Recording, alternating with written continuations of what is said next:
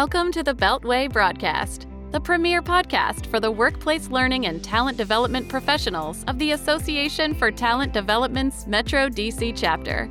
We've got some great resources in store for you today. Hello, fellow ATDers. I'm Christina Eanes, the Vice President of Marketing and Communications. And I'm Leticia Niago, the 2022 President-elect. We also have Helena Hodges, Vice President of Finance and Operations, as our producer.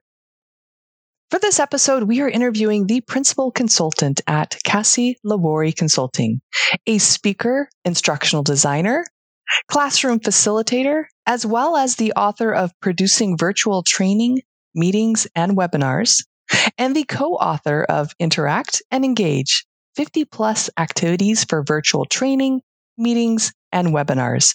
Cassie Labori. Welcome, Cassie. Thank you for having me today. Well, before we jump into our topic of producing virtual training, meetings, and webinars, please share a little about yourself with our listeners. Yeah, sure thing. I'm so excited too that you brought that book up because I do have a copy of that for one lucky listener today. But yay! I'm actually holding it in my hands. I do virtual training and I help other people in the world love to do it as well. And, 2+ years ago, everybody figured out that they had to do that whether they wanted to or not. On the other hand, have been doing it by choice for about 23 years. And I started doing it. I was a Microsoft trainer a long time ago, way back then. And I was driving down the 101 in San Francisco, California, where I used to live. I now live in upstate New York. But there was a big ad featuring RuPaul.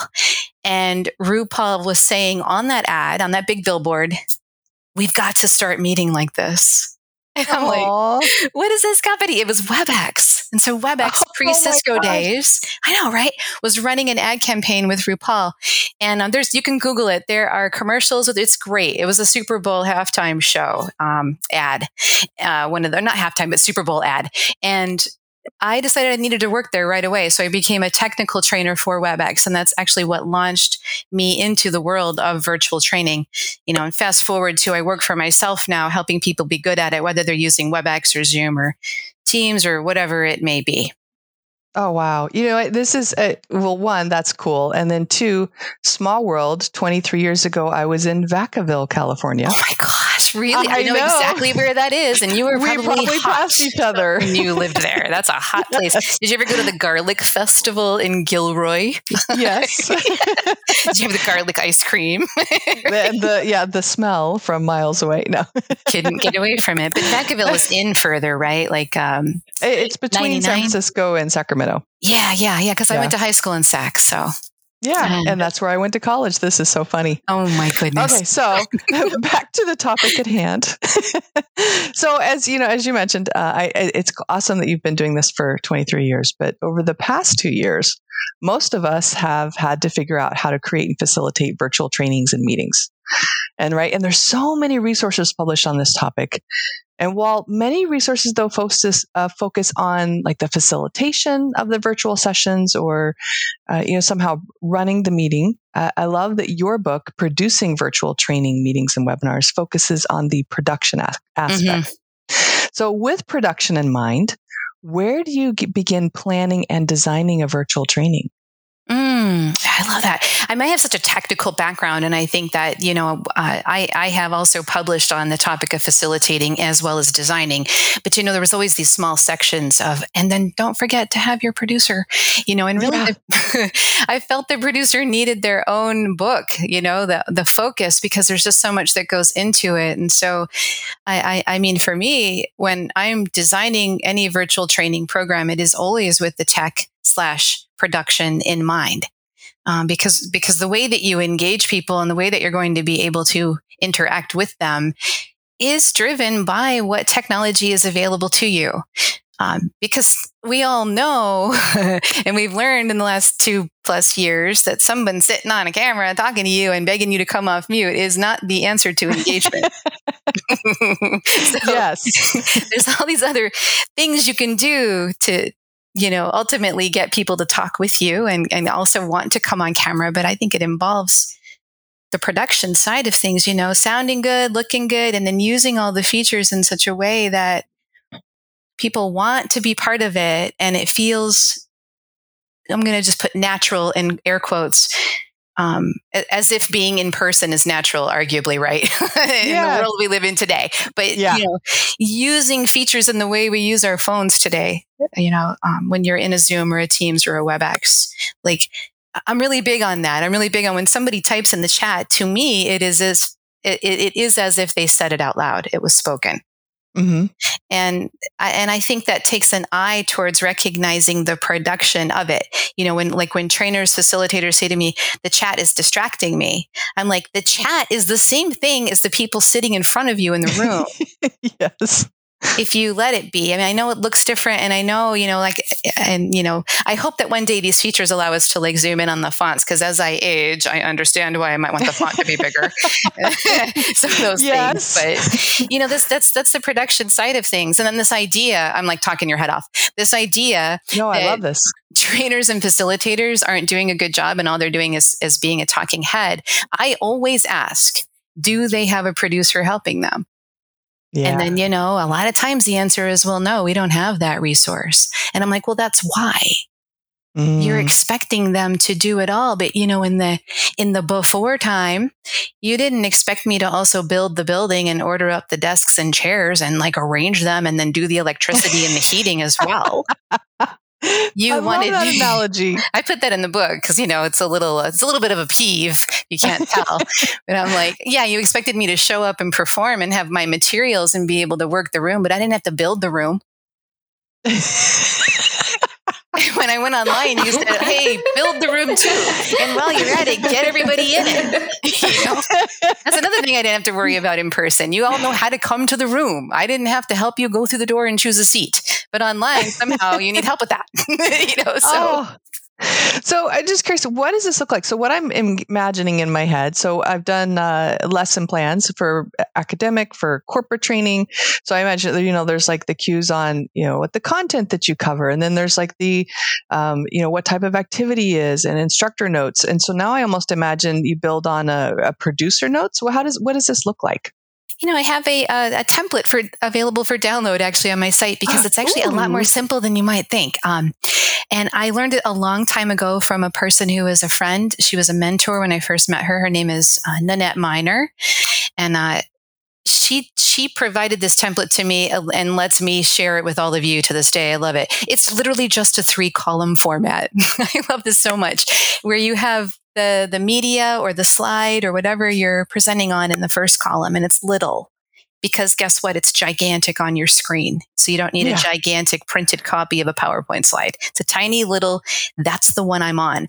And then in the center is whatever level of scripting for the trainer, presenter, facilitator. And then on the far right column is the technical notes or the producer script, or if it's a person. Either way, whether it's a person or the technical notes, they're in the third column.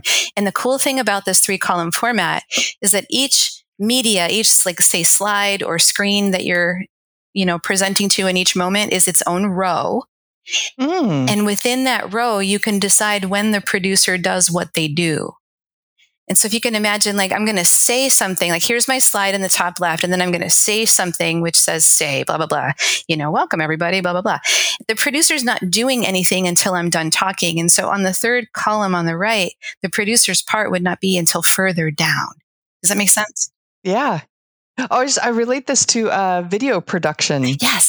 Yeah, totally. Like the storyboard. Because right now I'm learning how to write up a script for video, and we're going to do a whole thing I'm working with TechSmith to do this. And Matt Pierce over there is helping me. And he gave me a format for putting a script together. And I'm like, this looks like my facilitator guide format. This looks familiar. Yeah. And another thing that happens in that column is maybe I'm presenting or, conducting a discussion in one moment, and in the next 15 minutes, it's going to be a small group activity where breakout rooms may be required. What we'll do in that third column is put in there, while the discussion is being conducted, prepare breakout rooms with teams of 3. and it'll tell them ahead of time so that by the time 15 minutes goes by and I'm there, I can set up the activity and then say, all right, producer, hey, Chris, who's in what team and how much time do they have? And you would already have prepared everything and would be prepared to speak out loud to that. And I wouldn't be catching you off guard. I love that. You know what? And I even love that if I was my own producer, if I'm doing virtual training, I think that would be cool with a producer and when you're serving as your own producer too. That's right. Yeah, that's why, because let's be honest, when I do a webinar, when I'm the presenter, I'm also I may have a producer that I'm working with that's from the company that's hosting it, but I'm also just kind of producing my own stuff. So It also serves as the technical notes, which allows you to separate the technical from the content and the message and the reason that you're there. Because how many Zoom team WebEx meetings have we been in where you're like, I forgot why we're here because all we just did was spend time connecting and figuring out how to change our virtual background. Yes. Why are we here? Yep. Great. Thanks for those chats. Let's move on. Cassie, I'm so glad you mentioned breakouts before because one of the things people are curious about is what are some things that we can do to have effective breakout facilitation and production? Yeah, I think it's such a good question because a lot of it's about planning, but then also being flexible enough to, do other things because the plan doesn't go according to plan, as we see in person all the time too. But, I think people need to have a reason to do it because I have heard some people complain about as soon as I launch breakouts, my attendees will leave my session. And so I've conducted some sort of focus groups on this, like, why, what's happening? And I have found that when that's happening to people, it's because they usually save the breakout until the end. And they've also invited way too many people into the class to have any meaningful connection with them. And so I think if you're planning breakouts and you want them to work, they have to be done in a way that's going to make sense to people and they have to have, the motivation ahead of time. And then of course you've got to have the tech in place so that it doesn't become an opportunity for everyone to just disengage because you're having so many tech problems. It's a combination of those two things, I think. I wish we aired this last week because I was just at a session and that exact thing happened. They put the breakout at the end and then people just left. So I left. So you're in there by yourself. I love messing with people and saying, hey, welcome everyone. Guess what? We're going into a breakout. Say hi to your neighbor. And they go right away and they're like, what just happened? I love it. And then the thing is now they're talking to each other and then they come back and you should hear the energy. When they come back from that breakout, they're laughing. I'm like, what happened? Who'd you meet? Did you get him on LinkedIn? I tease them and stuff. And then I'm like, all right, you know what? I'm going to put you back in that breakout in a moment. But first, I'm going to show you some stuff. And then you'll be discussing it with that person that you just met. You game? Green check, and they're like, okay, we can't wait. I'm so happy that Zoom, I love Zoom. It's my favorite right now, but that doesn't mean I work for Zoom or that I'm endorsing them. Okay. I'm just telling you, I love it right now. But I love that they've made it so easy because I used to be like, no, we're not doing breakouts if we have more than 25 people because it'll break or it'll be too hard to manage. But I'm increasingly like, no, 150, great. Try it. Put them in there. Let's see what happens. And it works. It's amazing. Nice. Now, I'm curious also about designing session materials. Is there anything that you can recommend? Do you mean like tool-wise or do you mean approach-wise? Tool-wise. I am a big fan of simplicity, and because I do live virtual training, my world, is not so much focused on tools as it is, what we are doing, right? And for me, really, it's just so simple. It's PowerPoint slides, Word documents, Is that what you're talking about in terms of materials?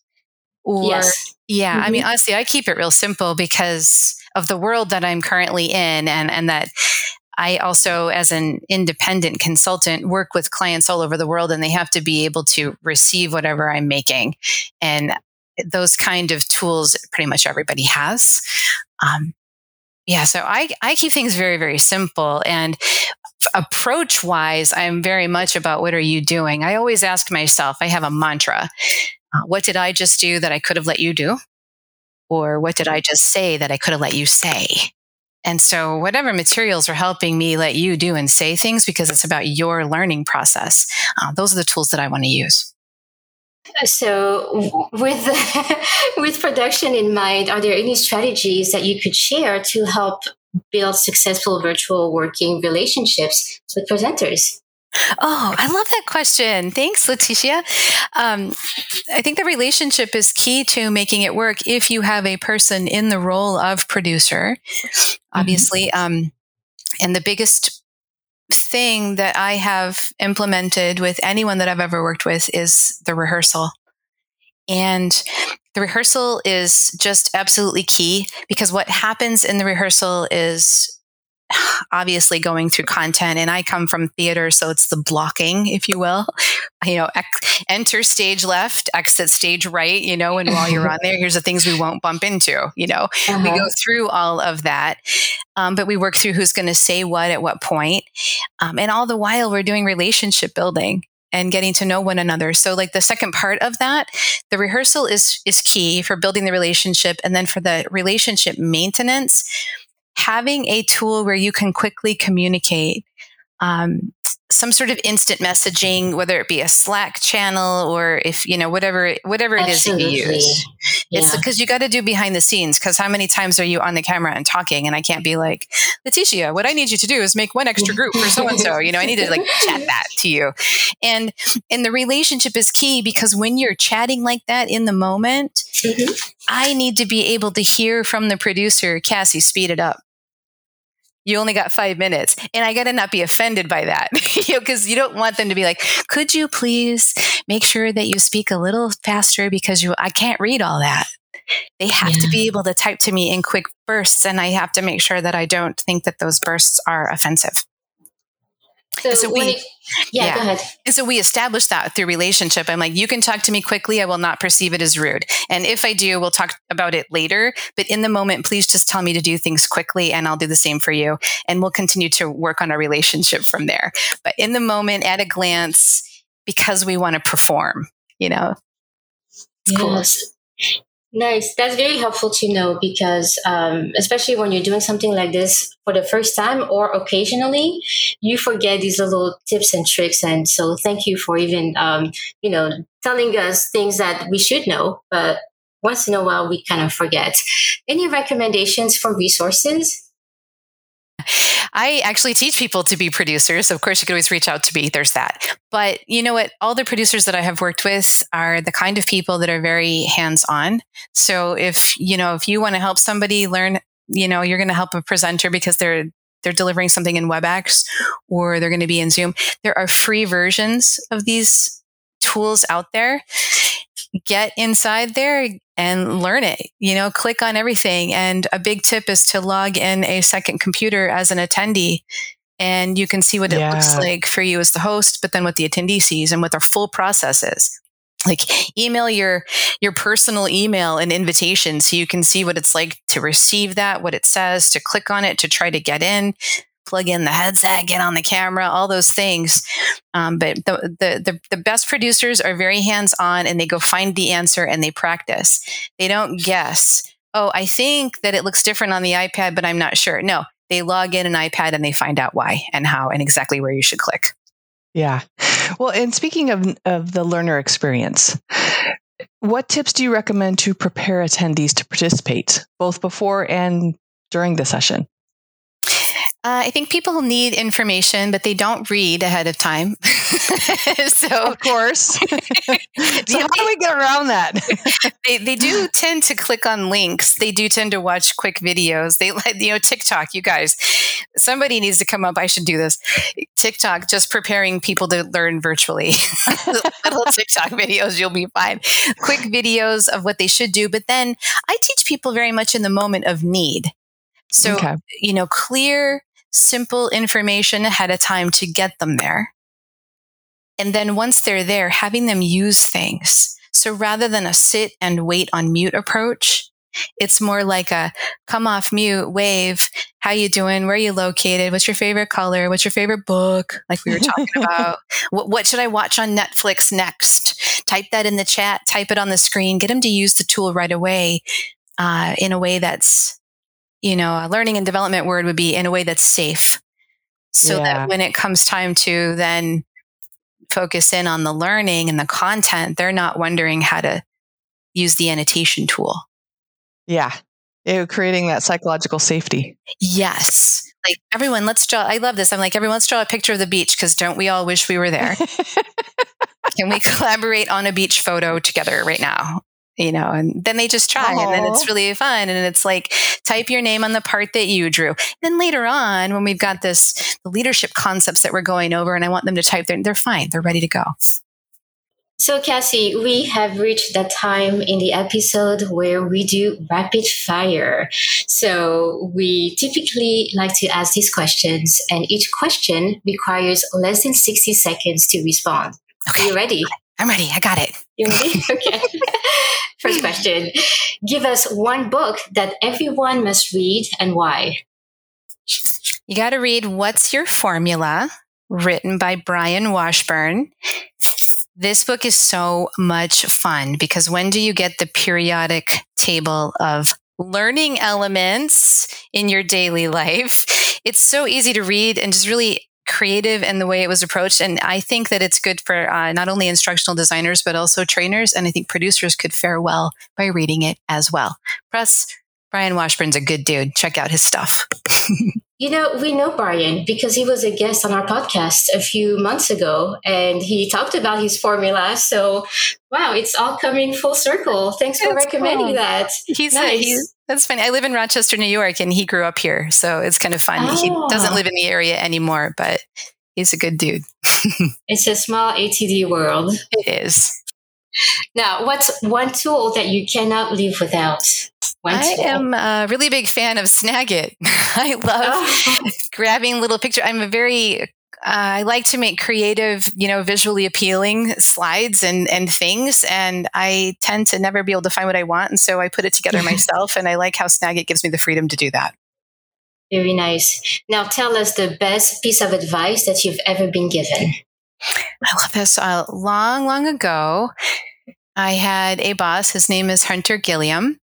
And he is the one I worked for when I was driving down that 101 long ago. And he said to me, I've got a virtual training gig for you. And I go, what are you even talking about? What are those two words? And he goes, I don't know. But here's the advice. You're the actor. Just make it sound great. And then they'll be engaged. Wow. That is so true. I mean, it's not all about that, right? But way back then, we're talking about the late 90s, you guys, okay? Yeah. None of us knew what we were doing. And he was like, just make it sound great. And he's not wrong. He is not wrong. To this day, you can have all the great tools. You can have like beautiful slides. But seriously, if you have a presenter that's like, welcome, everyone, we'll be going through the following list of items, you've ruined it over. And, conversely, if you sound great and your slides look pooey and you're pooey, I just said that. And just in case you want to edit that, no. I should restate it. No. Okay. All right. If you sound great, you can probably get away with it because people just walk away, right? And I'm not advocating for this, guys. I'm not, but I'm just saying it really is a key part. How you sound kind of sets the mood and the tone. And I think you getting used to the tools, having a great design, and practicing your facilitation is all impacted, and we can hear that through your sound. Absolutely. You'll sound better if you're confident with all those other things. Learn the tool, have a producer helping you, have solid design specifically for virtual, and practice your virtual facilitation. All of that will come through. The people that don't sound confident are the ones that don't have all that in place. Yeah.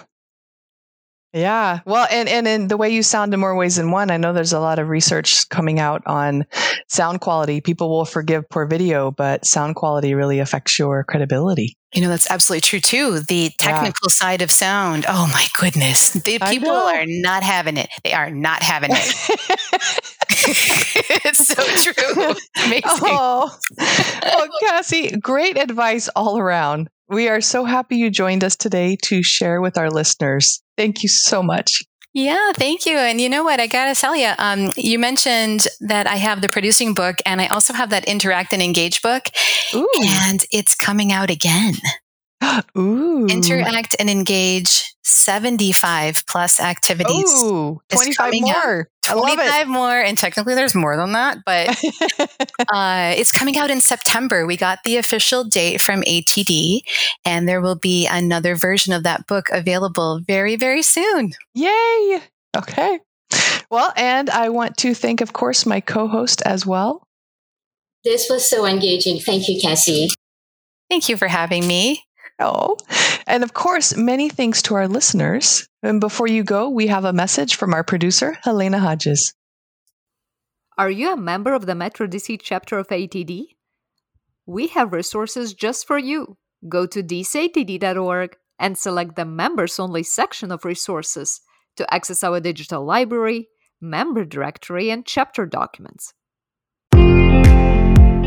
Follow the Metro DC chapter of ATD on LinkedIn today.